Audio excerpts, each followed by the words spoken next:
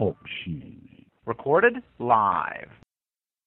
Scuba Obsessed is a weekly podcast. We talk about all things scuba diving, from cool new gear, places to dive, and scuba in the news.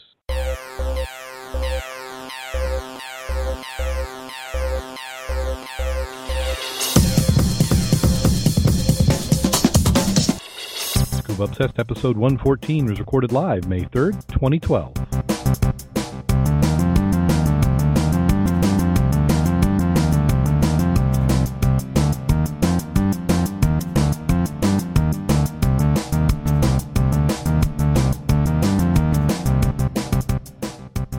Welcome back to Scuba Obsessed. Here are some of the articles we're going to have in the news this week. We have celebrity scuba divers, giant shrimp, and permits for divers. Before we get started, I'd like to welcome my co-host for this week, Jim Schultz. How you doing today, Jim? I'm just fine, Darren. Thank you. It's nice to be back on the line with you. Great. Love to have you guys on. And then Mac is AWOL for whatever reason. We'll blame the weather, but he's probably playing hooky. Either that or you got to dive in. Well, could be any of the above with Mac. So what we're going to do is we're going to start off with Scuba in the News. For all of you in the chat room, thank you for coming, and you're going to get a sneak peek to the articles. We'll send the links, paste them in, and we also have Dave in the chat room tonight. Must not have any classes, huh, Dave? First one up is we have some, maybe this will be a new segment we'll do, but celebrity scuba divers.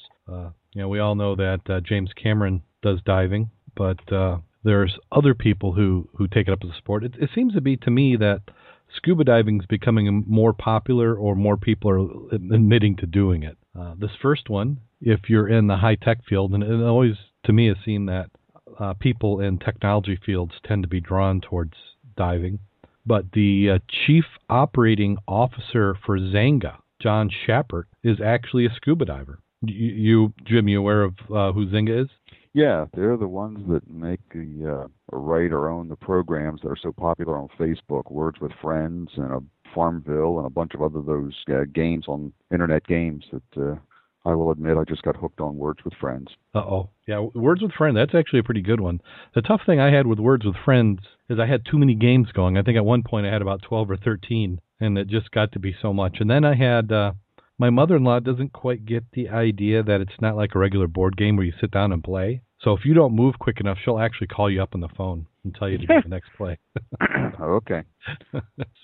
Some of mine are, one play a night, maybe two plays a night with people going back and forth. But, it's something going on while I've got the TV on in the background. Yeah, exactly. Yeah, I kind of go in waves. I'll go for 6 months to a year and not play any of them, and then all of a sudden I'll get sucked in. I'm always a sucker for helping somebody else out, so that people send me the request. I need gold, I need lead, whatever the game is requiring, and I'll start doing that and get sucked in. My newest Xanga hook has been Castleville. I think my wife's playing that. I haven't gotten into that. Words with Friends, I thought, that could be educational, because my spelling is so atrocious to begin with, as you can tell by all my comments or posts in the chat room. Well, the nice thing about those games is they correct your spelling for you. So, it used to be you'd put words out on, say you're playing Scrabble, people would fight with you and you'd have to break out the dictionary. Now you save that shame, because it will warn you when you haven't made a word. Well, my combination, and when people ask me, how do you spell that? That's how I spell it. It may not be the way the rest of the world spells it, but that's how I spell it. Uh-huh. Oh, wait, here's Mac. We have a Mac? All right. Hello? Hey? Yeah, we're on. Oh, okay. No, I mean, it's a little stormy here, but not terrible. Okay, well, we'll watch for you pop on, and we'll join you in. Jim did.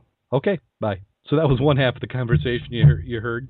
Mac says that it's storming like crazy at his house, so he's got everything electronic off, and he says that when things calm down, he'll jump on the show. Yeah, about the time he jumps on, about the time I'll lose power. Yeah, so we'll just be like tag team, like wrestling. Okay, so but Xanga. So there's somebody who does Xanga. It was part of their financial statement. They were talking about all the risky sports and stuff, and he said he didn't have anything crazy other than scuba diving. And then the next celebrity that we had was actually one of my favorites. Don't tell my wife, but it's one of those people who you'd have a secret crush on. The storm must be getting closer. Internet's slowing down. And this came out on The Tonight Show. Cameron Diaz was on with Jay Leno on Tuesday, and the Something About Mary actress was talking about she was scuba diving in Mexico off Cozumel with her pals, and she decided to get up close and personal with a massive grouper. She says it was probably the size of a Volkswagen Beetle or Bug, and he's down there and he has these big lips or something, and somebody said, "Oh, you should pet him." She says, I'm rubbing his lip, and I'm like, oh my God, this is amazing. I'm looking into his eyes. We're having that whole moment, and all of a sudden it inhaled, and I go flying inside. The only thing that stopped me was literally my neck. I'm like inside this fish. I'm looking at him. He's looking at me, and like, well, what's going to happen now? And he spits me out. I go flying backwards. I have an scuba tank on and everything, and I'm like rolling backwards in the water. It was really good times. You know, she is quite a dish. Yes. I mean, I think I'm dumb. But I just thought the grouper maybe, you know. Yeah, he might have been attracted. Yeah. Yeah. Now, have you heard of that before? Somebody being sucked in by a grouper? Closest thing I can remember is Jonah in the belly of a whale. Yeah, that's kind of on the similar lines. When I went snorkeling with myself and actually Jim Kleeman and his wife, we were all together snorkeling down in Mexico, and we came up near a grouper, and those things are massive. So it is not. It seems like it's possible to get sucked in by one. So there's another celebrity. Cameron Diaz is a scuba diver. Yep, celebrity divers. Celebrity divers. It's a thing. And since we're on with groupers, grouper-friendly restaurants are getting certificates. This one is out of Malta today. A list is going to be published with a scheme that will be regulated through a certification process. This is being proposed as a grouper action plan, the certification scheme for restaurants sourced by sustainable fishing practice. This will encourage restaurants to buy unharpooned and correctly sized specimen. They will publish a list through a certification process. The dusky grouper, which can live up to 50 years and reach a weight of 35 kilograms, lives in rocky coastal bottoms of the Mediterranean Sea. Its vulnerability is a result of biological characteristics of slow growth creature, which inverts sex when it reaches 12 years of age, which inverts sex. I think that means they change. Oh, okay. Yeah, some of the fish will do that. I was trying to figure out what inverting sex was. It's probably one of those things you don't want to Google.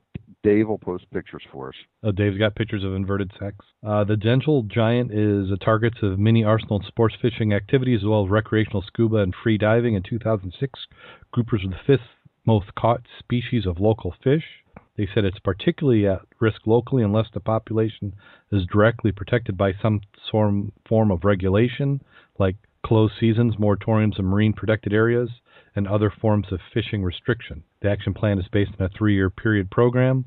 4 marine areas of special interest include Filfa, may be set up and studied further as potential sites for grouper conservation. To me, this just makes sense. I mean, we've already got seasons and limits throughout the U.S. on many species of fish, so I'm actually kind of surprised that they're just now considering this. But yeah, if you got to watch out for overfishing, and there's plenty until there's none. Right. Yeah, I can remember hearing stories, or at least in school books, where there were certain types of fish that were so abundant they said you could just about walk across the water on them. And then next one is kind of a take on laser beams. That was a very interesting story. Yeah, I really was intrigued by that one.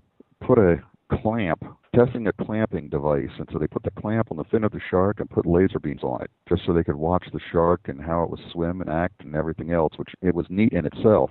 But then when they get to the very end of the article, they talk about how there's a concern that the sharks may actually be smart enough to figure out how to use the laser beam to its advantage. Ooh. Yeah, that's what he says. He says if there was a way for sharks that could operate the laser on its own accord, it would use it against humans who wouldn't even attempt this. Yeah, it's one thing when you're standing around, all of a sudden you see a laser beam on your chest. That's not enough to scare the bejesus out of you. But imagine diving and all of a sudden seeing a laser beam pointed at you. Ooh. Dun, dun, dun, dun, dun, dun, dun, dun, dun. It could curtail a little bit of shark finning. Imagine if you bring a shark up on a line and you're getting ready to get the fin and he zaps you one. Now, at least give him a fighting chance. Now, 50 milliwatt lasers are what they were using. And as you said, they were testing this clamping device. It's an interesting article. Yeah, he said they stress that the experiment posed no threat to the shark at all. The new clamp is designed to be non-invasive as possible. After all, he does have the credentials to back up his claim. Let's see, what was his credentials? Huh? But I'm for it. I mean, sharks and laser beams. What's cooler than that? And then it's definitely different. In that same vein, we have giant shrimp, which sounds like it should be a punchline to the bad scuba joke, but giant cannibal shrimp, more than a foot long, invade waters off the Gulf Coast. It's another invasive species. The tiger shrimp are native to Asia, and there have been more sightings in recent years. The prawns are known to grow to be the size of lobsters and eat small shrimp. The black and white shrimp can grow 13 inches long and weigh a quarter pound compared to 8 inches, and a bit over an ounce for domestic white, brown, and pink shrimp. They fear the tigers are going to bring disease and competition for the native shrimp. However, they can be eaten by humans. Up here we got Mac. We'll bring him on. 13-inch tiger shrimp, Asian carp, Asian mussels, Asian shrimp. It sounds like a conspiracy to me. It's like maybe it's before the invasion, of humans. They get all their local delicacies over here and growing, and then they come and. You there, Mac? Okay, I went wireless. So the storm hasn't blown you away yet? Oh, it's out there still violent. That's why Sharon said get on the iPad and try Skype that way. Oh, there you go. That's pretty smart. Interesting. Your wife is so smart. I know it. It's almost revolting. She must have gotten smarter after she married you. That was a survival skill. Good point, Darren. Good point. So how far along are you guys at? We're at the your favorite topic, invasive species. We have the giant shrimp. You missed the sharks with lasers. Aha. Well, continue on, and I will play with this and get my volume up and listen to you. Yeah. So they're saying is the last U.S. tiger shrimp farm closed in Florida in 2004 without ever raising a successful crop. And this is the USGS fact sheet about the species. Reports of tiger shrimp in U.S. waters rose from a few dozen a year. 21 in 2008, 47 in 2009, 32 in 2010 to 331 last year from North Carolina to Texas. That's a big jump. Many captains are speculating that some commercial fishermen are neglecting to report them now because they've become so common. They said they're seeing large numbers in the catch, multiples a night. Nobody knows what happened to their stock, but they have not been commonly caught in the area where the fish farm was. They said hundreds are caught along South Carolina, Georgia, and Florida after a storm hit a South Carolina shrimp farm in 1988, but none was reported in U.S. waters for the next 18 years. 6 were reported in 2006 and 4 for 2007. What they're asking is if you find one, to freeze it and then send it to them so that they can learn a little bit more where they're coming from. Well, if we see any in Lake Michigan, I'll be sure to let them know. Yeah, that would be something, wouldn't it? Now, wasn't there in Nile somebody was putting in a shrimp farm? Remember the old mushroom farm they had there? I thought that was one of the last things before they tore it down was somebody was throwing a fish or some sort of farm there. I know they have started actually a very profitable fish farm in Goshen. What kind of fish farm, do you know? They told me it's like a panfish, a white fish, but they branched out. They were so darn successful. They've actually got another warehouse they bought, building, and we're building more tanks. Really? Yes, and part of it was a specialty market, one of the type fish, and their key items is they could give you consistent size, consistent weight, and do it on a good schedule. Well, plus with the farming, I don't know. I don't know what the regulations on farming, but it seems like you wouldn't be restricted by catch limits. Well, right. There is no catch limit if you're breeding them. Yeah. That's one of those projects I'd always loved to have been able to do. If I could figure out how to make it work, I'd do fish farming. Yeah, consistent size, consistency is probably the key there. Well, they were able to actually use the wastewater, mix that with other products, and then they had a liquid fertilizer that was also going like great guns. It was just really good stuff. This is in Goshen? Yeah. Oh, I'll have to take a look and see what I can find out about that.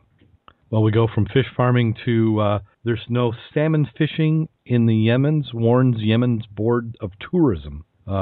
I guess there was a movie. I didn't hear about this movie, but a romantic comedy, Salmon Fishing in the Yemen. And people from Yemen were kind of puzzled why the movie's name was that. It says they sense there is no salmon fishing in the desert nation. Yemen is trying to take advantage of the title, and they're trying to set themselves up as a tourist location. They are trying to say that they're a great spot for many varieties of activities, including paragliding and scuba diving. Now, have you heard of anybody scuba diving in Yemen? It's got a little coast there, doesn't it? Yeah, it does. I mean, what I remember is that Yemen was where the terrorists were out of that attacked the USS Cole? So, and then if you look, the U.S. State Department has urged citizens not to travel to Yemen, adding U.S. citizens currently in Yemen should depart. If you've been following international politics in the last couple weeks, the dictator/president of Yemen just stepped down, and there's kind of a little mini civil war going on where you've got the unemployment for youth is over 40%. You've got parts of the country it's either run by Al Qaeda or Taliban. So I'm not thinking that's my primary location I want to go on a dive trip. Well, you figure Yemen, though, the territory includes over 200 islands, and it's really like to the south of Yemen is off the coast of like Somalia. Uh-huh. So Pirates. they got plenty of water. Yeah. Pirate territory. Sounds like it. If they ever get that area under control, that'd be a nice place to visit. You figure there's got to be plenty of stuff down there that you can find.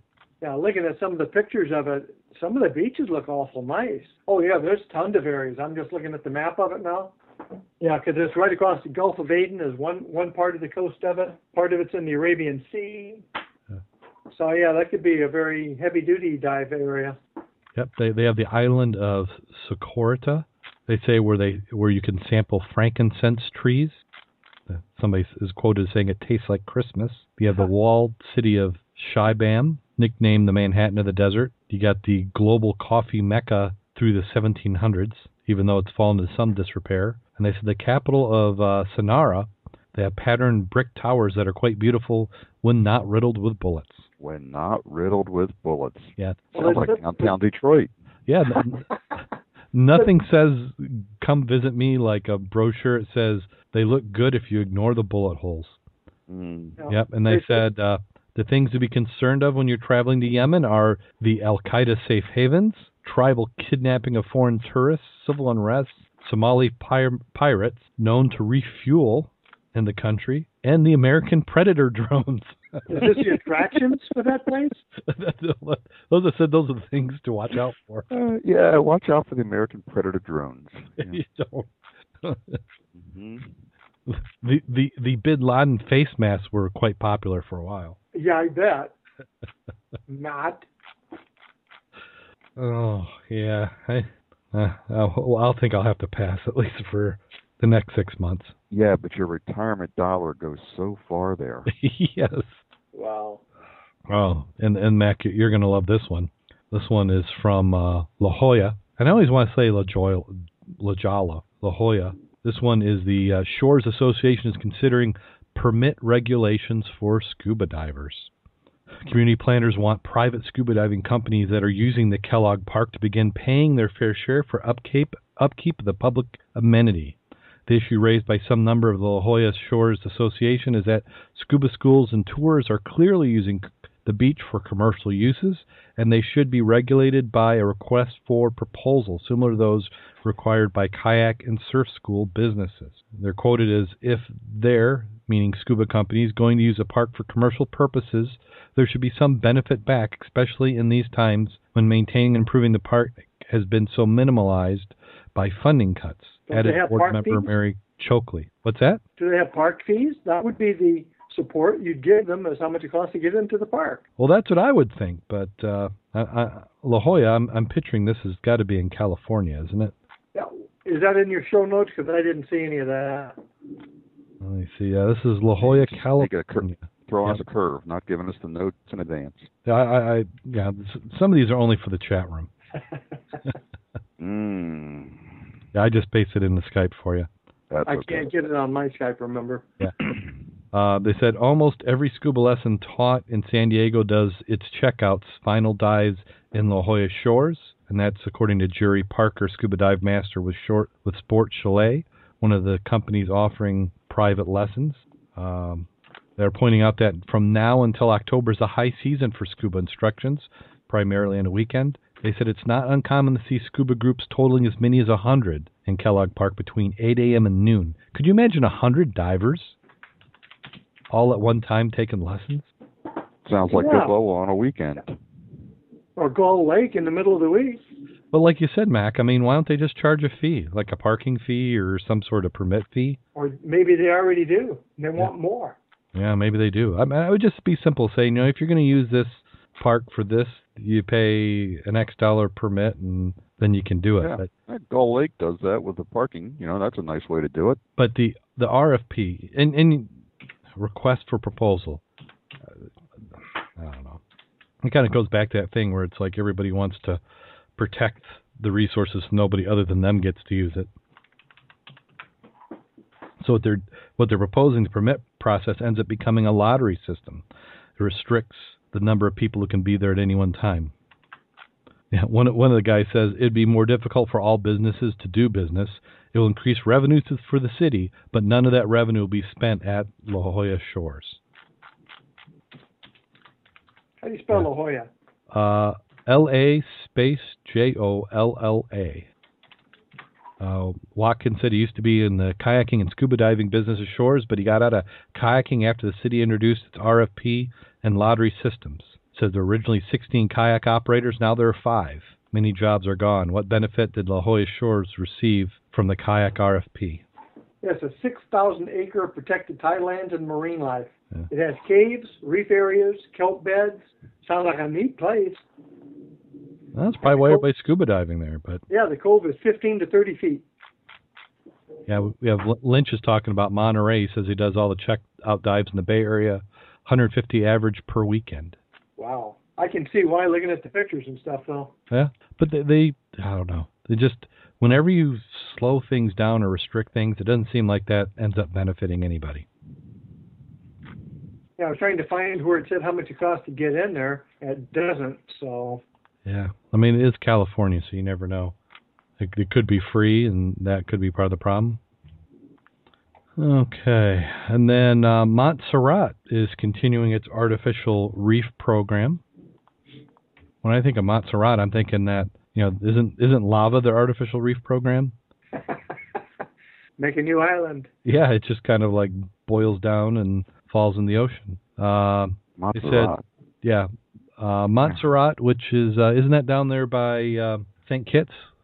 Oh, I was thinking of something like Grey Poupon. Oh, they said, though Montserrat is blessed with good natural reefs, volcanic activity has not only affected land but also sea as well, making some reefs inaccessible. The artificial reefs we have built is the ideal habitat for both fish nursery and coral growth. It strengthens the marine ecosystem by increasing the fish and marine life and population to stimulate coral growth. They say oral growth, but I think they're talking coral. Because they had that eruption a few years back. So what I'm imagining is that kind of altered the bottom there, and it sounds like the reefs haven't been able to come back, or they've been isolated from the rest of the island. The reef is comprised of 150 reef units consisting of cast concrete structures from 1.5 feet tall to 5.5 feet tall, from 50 pounds to 6,000 pounds. So it almost sounds like those reef balls. This is the project's second phase. It aims to continue strengthening the ecosystem and overcoming the stress placed on it. It's being funded by Overseas Territories Environmental Program grant, with plans to eventually introduce a tourist program for giving visitors a chance to get involved with the project. You know what the nickname of that place is? No. It's called Emerald Isle of the Caribbean, or the Caribbean, and that's because of its resemblance to the coastal area of Ireland and the Irish ancestry of its inhabitants. Okay, then the last one in news is, let's see if I can get this one to come up. The internet's just been painfully slow tonight. Yeah, the storm is hitting here now. Let me tell you, if it's like it was over here, it's been 45 minutes since we had the hailstorm, big as golf balls, and it is still lightning here, big time. You had hail that big, huh? Oh, yeah. I thought it was going to break my back windows. Wow. Need to report that to National Weather Service. Seriously, they want to see all reports of hail. Oh, really? Yeah. It came back. The reason we measured it is because it came on the news thing at the bottom saying, look for hail the size of golf balls, and they were right. Yeah. Wow. Yeah, I'll have to remember that, Jim. I didn't know that they wanted that because I've had a lot of hail this year. This has been one of the National more. Weather Service asked the weather spotters or anybody to report all hail. Give them a rough idea of size, or if you can send them email and photos, because that's a predecessor to some updraft, and it's an output of updraft, and updraft is often a predecessor to severe storm. Oh, okay. The T Did word. you realize that the weather system is also changing their reporting for thunderstorms? They're going to have, I think it's 4 or 6 new classifications for thunderstorms. So when they announce it to you, it means something for real. Because now if you say thunderstorm, what does that mean in my area? But when they start using the new terminology, it gives you an idea how big the thunderstorm area is going to be. If it's like a squall line of localized for a mile to 4 miles to 150 miles. And it's supposed to be for pilots initially, but lake boaters will also get value from it. Yeah, that makes sense. I wouldn't want to be on the lake with this going on. No. And then the last one in the news is the most important British vessel sunk off the Chinese coast that you've never heard of. This one's out of the China Real-Time Report. This is in response to the 100th anniversary of the RMS Titanic. So there's someone over in China hoping to take advantage of the notoriety for another British vessel. This time it's a submarine. The HMS Poseidon was a British military submarine that sunk in eastern Chinese water in June 1931. It went down in different circumstances in the Titanic. There is someone over there in China. He's making a documentary called The Poseidon Project about the British sub. So they're showing the movie to small groups this week in Shanghai. The film narrative tracks Poseidon's brief time frame from its launch in England to its arrival at British naval outpost in the Waiha Peninsula in the Shandong province. The film will explain how surface maneuvers on June 9th, 1931. The Poseidon collided with a Chinese freighter with a tear in its starboard side. The sub went down in just 4 minutes and dragged much of its crew 120 feet below the surface. They're said to have nicely executed drawings and other artwork in the film that illustrate how a small group of 5 submariners, including one Chinese boy, made it to the surface alive. The survivors were welcomed back in England as heroes because at that point for submariners, the film points out, escape plans were only theoretical. This is the first time I'd heard of this wreck. Is this one that you'd heard of, Mac? Actually, yes. This is one of the first times that that boat, for example, was equipped with what they call the Davis lung, or the Davis submerged escape apparatus. And that was recent, and that was one of the first times they've actually used it, to my understanding. It provided the wearer with supply of pure oxygen, and the canvas drove. So when they got in it, they could go up, and it would be slow enough that they could not embolize. And they talked about that during that, 8 of the crew used that device to leave the boat, even though 2 didn't make it to the surface, and one of the ones that did died. They said 22 of the crew died in total on that wreck, because after it collided, it talked about the majority of the guys got off before she sank. So there were some who got off before it sank, and there were some who it sank and they were on the bottom and they went up. Yes. And the secret salvaging took place in 1971 by the Chinese, and they were using one of their what they call their newly underwater recovery units. This is back in 71. And then they had reference to it in a Chinese magazine titled Modern Ships in 2005, and that's when they discovered the reference to that boat. Yeah, he was saying here he used Google Earth, British Archives, and online forums to find the location of the sub. He bumped against sensitive historical episodes, including the previously unknown salvage by the vessel by Chinese divers in the 70s. Okay, yep. I wonder if we're going to have a chance to see that here, what kind of distribution that movie will have. It'd be interesting to see, yeah. Well, hold on a minute if you guys want to talk for a moment. I got one note that I want to have for this next section that I didn't bring down here, so I'll be back in just a minute. All right. Well, I was going to mention something talking about sunken vessels. Go right ahead. A trivia question saying, what is the greatest number of people killed in a shipwreck that you know of? Well, the first two that come to mind is the Titanic. Okay, and that was 1,523 dead. The second is the Lady Elgin. The Lady Elgin was on Lake Michigan. That was 1860. It lost 400, which is interesting. I was putting some information together for another presentation, and I was just for fun went under discoveries for ship disasters because I was talking about the Eastland. Oh, that's what I was thinking, the Eastland. And yeah. Eastland's 845. Yeah, I thought, the well, Eastland rolled over at the dock at that's- Chicago, right? Yeah, that's the one that tipped over, but I was going to mention that one, and I went ahead and got pictures of it before and Yeah. during. Then I got some of the salvage, and then the conversion of the Eastland to the USS Wilmette, Ah, which was originally called the SS-25. By the time they got it cut away, fixed up, tried to get it to the locks, they had to cut the nose off to get to the locks, to get to the ocean. World War I was over, so they brought it back into the inland lakes and used it for a trainer. Yep. Which is then the boat they used to sink the UC-97, the German submarine. hmm So it's sort of convoluted the way that happened. Quite an interesting history to that hull. It is. And when you think of the unique and weird things that happened on Lake Michigan, that's a big one. But Yep. the interesting thing I thought was the greatest maritime disaster in U.S. history Was the Empress? it was what? Is it the Empress? In history? No. It's the SS Sultana. 2,400 people died. And that was on the Mississippi River near Memphis, Tennessee in 1865.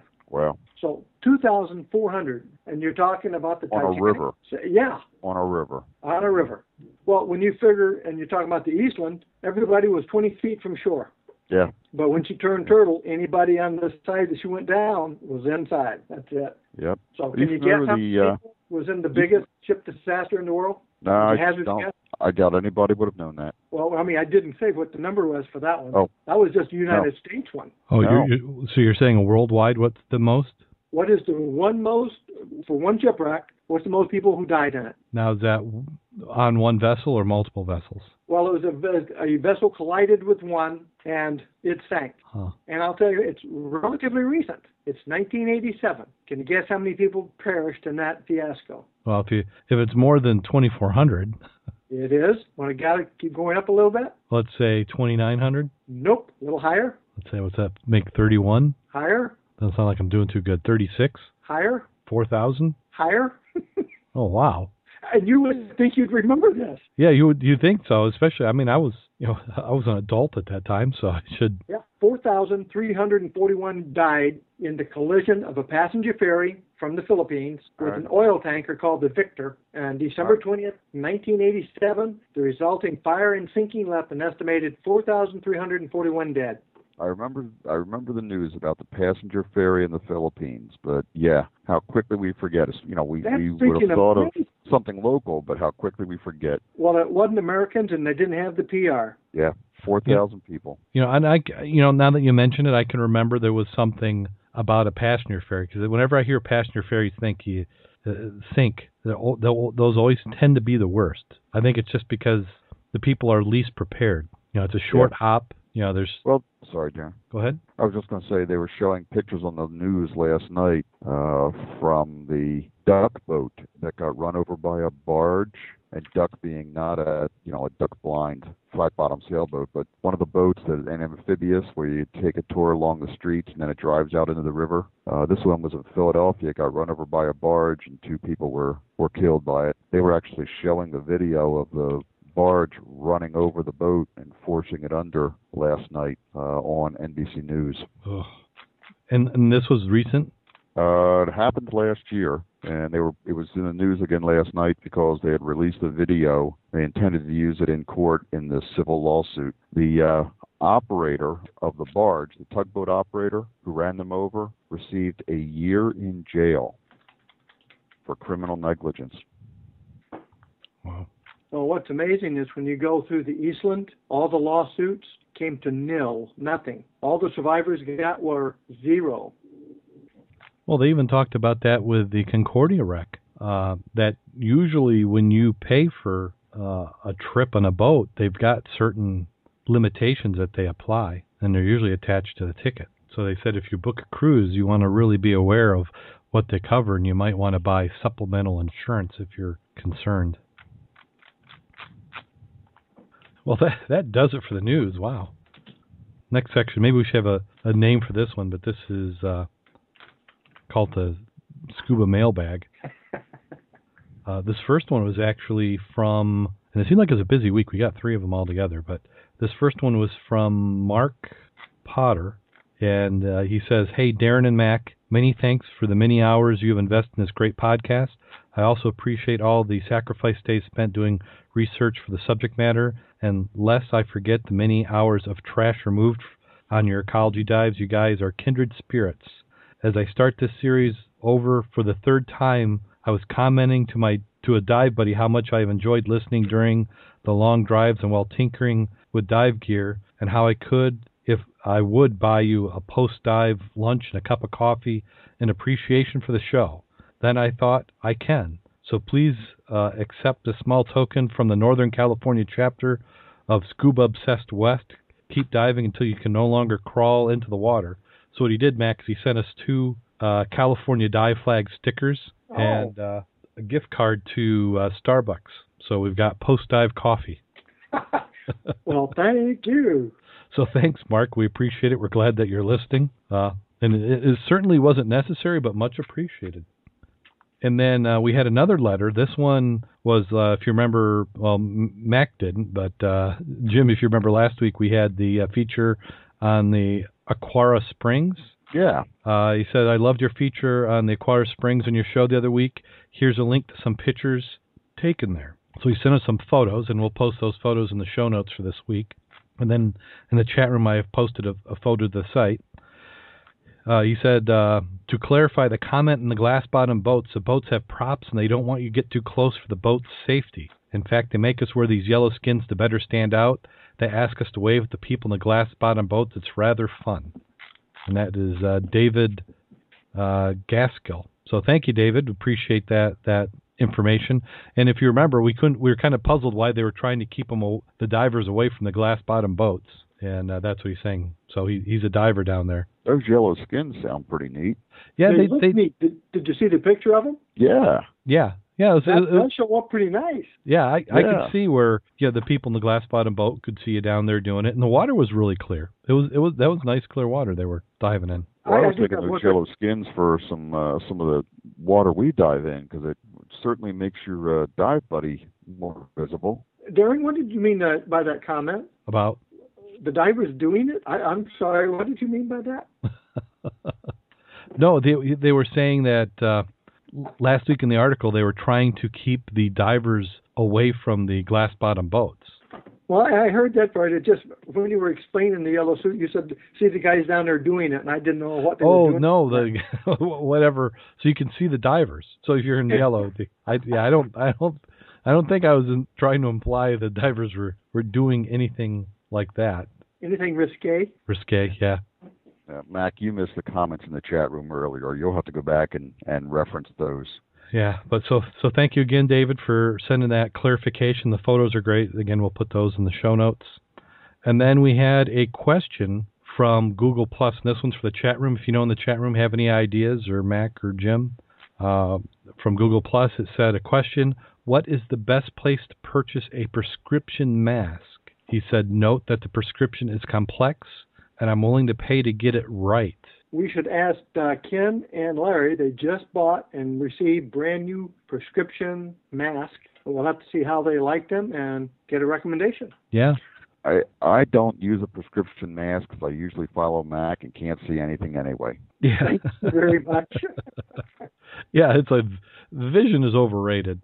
I haven't done the prescription mask thing either, but I do know about 4 or 5 divers who have, and many of them have actually gone right to their I don't know what you call optical places where they get optometrist, and they bring the mask in, and they've got a supplier. Most of your optometrist will have a supplier who will be able to do it. When you go to your dive shop, you just have to let them know that you want to get a prescription in the mask, and they can lean you to a lens and frame that's designed for it. They're usually a little bit more, but I don't think they're anything that outrageous. But that's before you get the prescription in it. Let's see what the chat room has to say, if they have anything. Nothing on prescriptions. I figured Dave might weigh in, but he's busy talking about his dives. Yeah. This guy's going for 50 dives in a month. Yeah.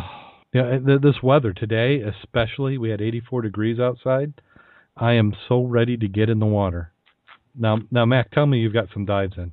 Nope, I've been gone. I'm getting ready to reinitiate myself to water Monday. We got jumping this weekend now. That's the opening time for the turbine. So starting next week, you got to be hard pressed to keep up with me. Oh, so, gosh, yeah, no, I didn't get any diving in this last weekend. It just didn't work out. And Jim, did you get anything in?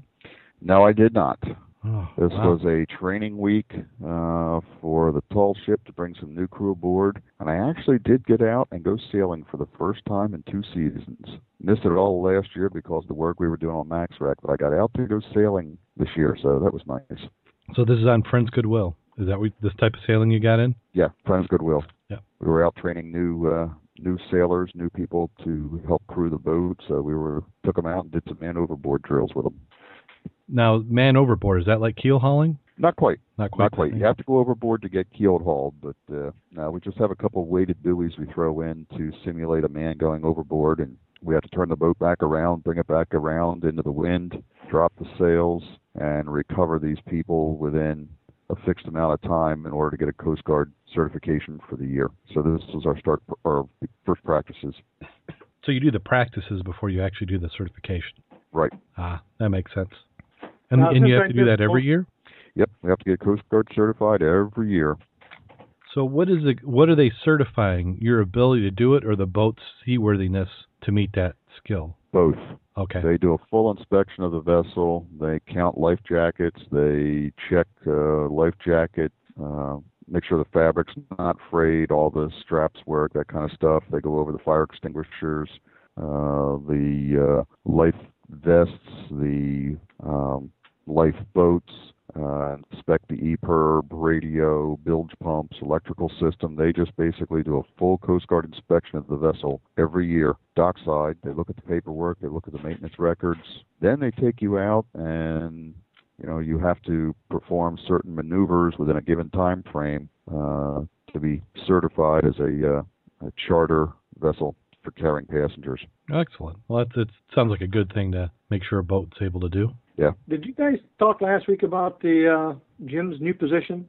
No, I was just about to bring that up. I think that happened since last Thursday, didn't it? Yeah, actually that happened last Saturday, and I became president of the Southwest Michigan Underwater Preserve, which is the area from the Michigan shoreline up to north of Holland and out to 130 feet or 5 miles, whichever is less. We've got a number of shipwrecks and different dive locations there where we're looking to find more and mark more. And so I'll be trying to promote diving in the preserve, diving in general, and hopefully partnering with dive shops, charter operators, museums, local municipalities that have boat launches, trying to find ways for win-wins.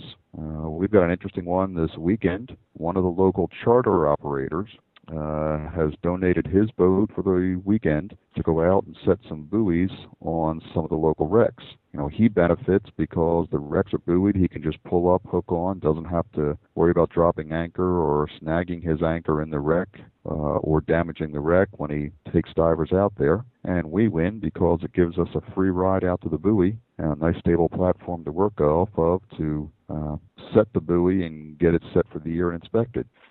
So those are the types of win-win combinations we're working on. Another one is talking with local dive shops to see if they'll provide a discount to members of the preserve, which would encourage people to buy a preserve membership because they're going to get a discount back at the dive shops. And, they can save more money at the dive shop than what they'll spend for their preserve membership. But it also gives us money to go out and buy buoys and buy rope and buy chain and print materials and do other things that will help the preserve to grow and be more successful. The preserves in Michigan get no funding from the state.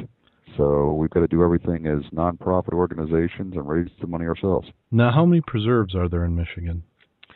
Oh, I There's want to say 11. there's between 11. I was going to There's say 11. between 8 and 12. Yeah, and there's another one being in the process of getting set up just north of ours, which would be the West Michigan Preserve. Yeah. Now that was one I was kind of surprised didn't already exist. Was there a reason? Just that it never got organized and established. Okay. So now they're working their way up and around, and there is a Michigan Underwater Preserve Committee, MUPC, that is the overall, I want to say governing body, but there's no governance. They're the coordinating body for all the preserves, and we all contribute to the Michigan Fund, and they go out and promote all the preserves equally. But then there's the local preserves who, like Southwest Michigan, who hopefully we can partner with the tourism councils and Chamber of Commerce's along the way and help to bring more business and diving business into the local areas. Sounds like an excellent program. So it's something, especially with turning MaxRec over to them, it's a larger body, it's a state-recognized body. They've got more resources than we as a local dive club or group of divers did to continue the investigation of MaxRec and see if we can truly identify what it is. As a side note to that, if anybody's interested, I see you're busy Sunday and I'm jumping on Saturday. But Mr. Bob is going out. He's got a couple of guys already on board for looking at the Rockaway this weekend. Yeah, now, is that the Rockaway? He called me just before the show and said it was the Ironsides we were going to go diving on Saturday. Now, he had said before the Rockaway. Okay. Yeah, right. I understand it's a Rockaway because it's and that makes more sense. I need to call him back because when he said Ironsides, I'm thinking, wow, that's I've been diving all winter, but that's a deep dive for many of us who probably haven't been that active, for a first lake dive of the year. Yeah, and we're looking at a trip Mother's Day potentially out to MaxRec with a couple different boats. Yeah. Now you'd mentioned that the Elsie out of South Haven. Now that's just Sunday he's running? Yes, actually he's running this Sunday. He's taking, I'm trying to line up some people to do the buoy work, and then he has a charter with open spots next Sunday. So if anyone is interested and wants to go, pay for a charter and go out with them next Sunday, they'll be doing that. This Sunday's going to be a working dive. Everybody on the boat's going to have to help with rigging and setting the buoys. Is it Mother's Day next this Sunday's, weekend? Next weekend. Oh, okay. Dave said Mother's Day, and it got me scared. Hey, Dave, you just need to drive up this weekend, Sunday. Mother's Day is next Sunday. Next Sunday. Yeah, that's the 13th. Okay, so that's good. So we'll get some buoys now. The preserve, because I know when I've dove on, I think the Ann Arbor 5, that's a preserve buoy. I'm trying to think of what another one was. I think Ironsides was a preserve buoy. Now, what wrecks is the preserve buoying? Is it as many as they can, or are there some? As many as we can. We've got to check the ones that are out there that have been buoyed in the past to see what we need to do to make those buoys functional again. It could be, hopefully, like the Havana, may need nothing more than put some air in the subsurface bottle and then put a tag line on for the mooring to bring it on up to the surface and create the mooring line. MaxRec is buoyed. Havana was buoyed. Ann Arbor number 5, Rockaway. They're talking about possibly buoying the Verano this year. So we want to just keep working our way up. And, technically the preserve can only fund what's within the preserve boundaries, which is less than 130 feet. But Ann Arbor number 5, there's some private individuals who like to put a buoy on that because they dive it regularly. So that distance at 130 feet, that's the bottom. That's 140 feet depth, right? That's technically the edge of the preserve because that's sport diving limit. Yeah. That or 5 miles out. That or 5 miles out, whichever. But that was whichever was less. Yeah. Okay. Yeah, because on the Ann Arbor 5, you could say, the Ann Arbor 5 itself, what's deck at about 129? Right. I don't know. I think you can do the buoys you can do the prop at about 100, isn't it? It's a little deeper than that. I think the middle of the prop. How much was that, Mac? I thought it was 125. Yeah, it's a little deep because I know the first time I dove on it, they said, "Oh yeah, that's no problem. You hit the deck at this." Or where it was, for those who don't know, the Ann Arbor 5 is was a ferry. Car ferry. Railroad car ferry. Yep, and it had been salvaged and it in floating it to it was actually in two pieces, and this aft section, the bulkhead started to leak and it sank and it speared itself into the bottom. So it's literally at almost a 45-degree angle. And so there's a chain that's buoyed that goes to the deck. So there is a shallower portion, but I think where that chain touches the deck, I want to say was about 120. Somebody had told me it was 109, but it's deeper than that. I think the shallowest part of that wreck might be 109. Well, we need to get out and measure it this year so we can, that's one of the things we will show on the preserve's website and map, but, officially is outside of the boundary of the preserve. But it's still a great dive, and we'll certainly encourage people to do it. Yeah, certainly. So is there a set time for the meetings for the preserve? They've been in Holland on Saturday mornings. We're looking to do some rotating meetings, and we'll be talking to different dive shops. The hope is that we can get a shop sponsor meeting. And again, that's what I would consider a win-win. We'll have people able to attend who are local. We'll be able to bring new faces into the dive shop. And divers will become familiar with the shop. The shop will have a chance to draw some people in for a meeting morning and to see what they've got. And, to me, that's kind of the coexistence or the synergies that we're trying to develop, where we all work together and support each other. Excellent. Well, that's good. So that write-up you did when you sent out doing something like, it looked like the top 10 items, thought that was very good and very comprehensive. Oh, thanks. Yeah, that was just, top 10 right now. That's not the only 10, but that's 10 that have been surfaced for a while and people seem to have interest in. So we're certainly looking for more and would love to get more divers involved actively. We're going through a reorganization period and just want to get feedback from local divers and make this, an organization that certainly helps and supports diving in the area. Excellent. So let me just put a plug out here. It's dive, SWMUP.org. If anyone wants to check out the website, and there's links there for sending email messages, etc. Again, that is dive, SWMUP.org. We'll put a link to that in the show notes as well. Oh, thank you, sir. So excellent. Well, that's certainly good news, and we'll have to keep up on that. Okay, and then for this weekend, so Mac, you're jumping, and Jim, you're working on the Friends Goodwill again? No, I'm working on the Get Wet this Saturday and taking a class on Sunday. Okay, cool. So we're getting closer. We got to get out and max wreck at some point in time here soon. Yeah, I'm really curious to see how much of a hole the Mother Nature dug around that hull. Yeah. Yeah. Did I tell you, Jim, that we had looked at the shipbuilding book? I had seen it down there when we were doing research at Bowling Green, but Larry has a copy of it, and we did find those turnbuckles on two different ships. Really? And so those turnbuckles, to be where they're located, everything, that should be the top of the boat. So that boat is actually full of sand. Yeah, that's what we pretty much anticipated. Those turnbuckles would have been just below the deck. Yep, that's exactly what the picture shows. Yep. See, that makes sense. What time frame were they installed, do you know? That was the book. The one we were looking at was Ship Construction, and that was in the 1850s. Mm-hmm. And they could have been retrofit into an earlier hull to add stability. Yeah, because the initial one I saw was on a 5-mast schooner, and I thought that was interesting, but this was on the regular smaller schooners. Mm-hmm. Now, did you see the turnbuckles anywhere? Yeah, that's what we're talking. Turnbuckles that go from the sidewall to the top of the centerboard trunk. Okay. Yeah, because that was hold the side of the ship, basically hold the side of the ship in. Okay. So then that was normal construction. Out. That wasn't something done as a repair then. Correct. Or it could have been done as a repair to an older ship that had started to blow out in the middle. Could have been retrofit in there afterwards. Yeah. Well, it looks like that mid-1800s is where they were trying to figure out how to lengthen the boats and then add the stability. My grandfather who built boats, that's the one thing he always said about the Great Lakes is that the intervals of the waves were unique in that you couldn't use ocean vessel construction on Great Lake boats.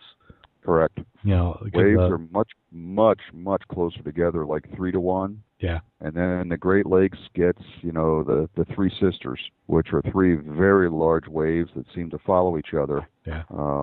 And that's been the demise of many ships. Yeah. The great oceans get those rogue waves, but the Great Lakes get the Three Sisters. Yeah. It's funny you mentioned that. As we speak yesterday, I was doing some research for another little item, and I was trying to validate a comment I had heard from a diver and shipper back in the 70s, that back then, when I was working over at the Cook plant, we had MSU out there doing a lot of surveys, and they had a mid-lake buoy that recorded a wave strike of 50 feet. That, I say that to people and they look at me a little askew. So I went back and researched that. The NOAA, and recorded aspects using the new techniques. In the last 40 years, if you were to look at it on the internet, it'll say the average large wave on Lake Michigan is 20 feet. Well, that sounded real good, but I actually found documented episodes within the last 4 years of 24 and 25 feet waves in Holland and South Haven. I then found the calculation for the Three Sisters, which happened to be interesting. It's 2.2 times the height of the highest wave. So if you take that at 24 to 25 feet, which has been documented here, do 2 times 0.2, you're coming up with a little over 20 feet for the highest wave associated with the Three Sisters. 50 foot will do damage to you. Yeah. It sure can. In 1945... And the thing about the Great Lakes waves, they are very, very vertical. Right. They're not long rollers. They're walls. Well, the tallest recorded wave for Lake Michigan in 1945, I found the reference for it was 100 feet. Now, that's freaking outstanding, because if you go by length of the waterway, highest control wind for sustained velocity for 3 days, you'll never get that high. But it was due to a freak storm. Mm-hmm. The second item is, what's the highest wave on the oceans that have been documented? Do you know? I would say over 100 feet. Say what? Excluding a tsunami. Yeah, excluding tsunami. Freak wave. I would say over 100 feet. More in the 50 to 70 range. Would you believe 160 feet? Well, yeah, I would, but okay. And this one guy has a picture of his boat, and this is not the 160-footer, but they showed the calculations and the angle based on the photography of where that boat was, and that was 122 feet on that particular boat that he has a picture of. It's freaking awesome. They were saying that the freak waves that people used to talk about and think they were BSing, with the new satellite pictures, they're finding out that freak waves are not unusual, but they can't get a periodicity for them to say how often they'll be in any particular area, and they can't predict them because they're not predictable. That's why they call freak waves. Yeah, the most interesting item I found was, what do you think the highest landslide event wave has been in America? I think I might know that one. I bet you $1 you're not even close. Well, that was the one that was in Alaska in that bay, wasn't it? Yes, it was. Yeah, they had the landslide went from one, and those are the most powerful wave forces, are those landslides. Right. 1,750 feet. That was in Alaska. You are correct. They had 3 boats ride it out. 3 people survived it, and one of them is currently still living. But can you imagine a wall of water 1,750 freaking feet? Yeah, it's like what we learn in the dive class, is that water's uncompressible. So when that big rock slab slides into the water, it's got to go somewhere. So they talk about some of the largest tsunamis are from that, and they've talked about that. The Strait of Gibraltar and some of those areas. They said that those are the type of possible waves they can have occurring there. Yeah, the underwater earthquake with the landslide on one of those underwater mountains like the Himalayas is going to create one hell of a tidal wave. Yeah. Oh, man, I'm looking at the weather report here, the radar right here. Yeah. And we have one nasty V forming right on the Cass Van Buren County line. It's like the storm is split in half. Excellent. Fun time tonight. It sure will be. I mean, this thing it's got the handwriting all over it. There could be more. Wow. They talk about the hook bow echoes. Oh, yeah. What leads to a severe wind event. Well, you can, do you have motion on your radar feed? Yeah, I'm you looking can at it see right that. now. And Just it looks like in just about 10 minutes it goes and forms that bow. Yep, you just see it forming right up and just splitting right down the middle, right over top of us right now. Glad it's moving east, and it'll be over us very quickly. Yeah, we got our flashlights ready already. You got another band getting ready to nail you in a few minutes. Yeah. Well, okay. Well, maybe it should be time for us to call it quits. And not before the joke. The joke? You ready? I'm ever ready. How about chat room? We still have a few people in chat room. Oh, before we do that, let's thank everybody in the chat room for coming in. Make sure you visit us on Facebook at facebook.com/Scuba Obsessed. You also visit the Scuba Obsessed website, www.scubaobsessed.com. We also ask that if you get the opportunity, go in there and place the pin on the map, our fan map. You go on the website to the About page, Scuba Obsessed Fans, and you can go into there on the map and place a pin, and we certainly appreciate that. We also love those 5-star reviews. We did get a review on TalkShoe. It's probably been there just a little bit. Let me see. This one was from Paul Mall.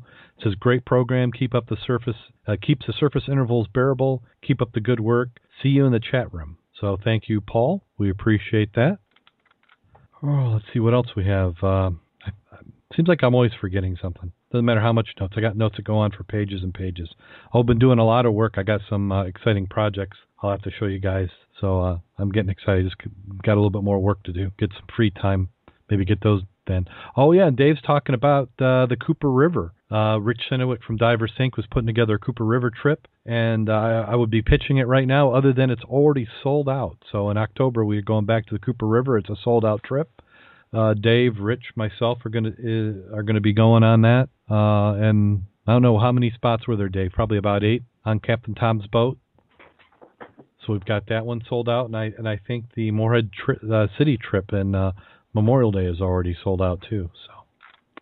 So without any further ado, we're going to go into the bad scuba joke. Hold on, guys.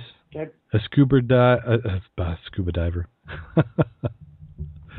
Okay, here we go. A scuba diver and his forbidden love decide to sneak out of their country and start a new life. They decide to go by rowboat in the middle of the night. The diver's girlfriend was sitting in the stern of the boat. He was rowing in the middle. At one point he said, "Calf, I love you." She said, "Pardon?" He said, "I said I love you." She still didn't hear him, so he removed the oar from the lock, moved to the stern, resumed steering the boat from that position, and said, "I love you." She said, "Oh, I love you too. But why are you standing there sculling? We do so much better rowing from where you were." He said, "You're undoubtedly right. I just sculled to say I love you."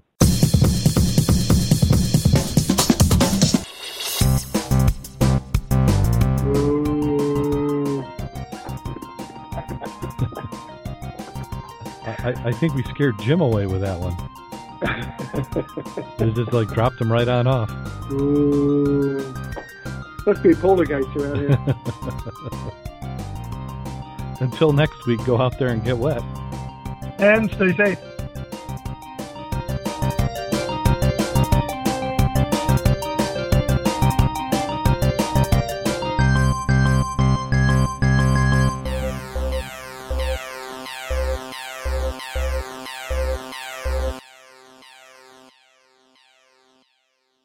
Recorded live. You are unmuted. Unmuted. You're unmuted, Mac. So unmuzzled? Unmuzzled? Okay, that sounds right. So, did you drop me or what? No, that sounds like Jim didn't get back quick enough and it killed the call.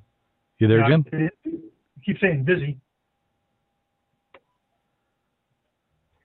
Well, we got the joke in before we lost it.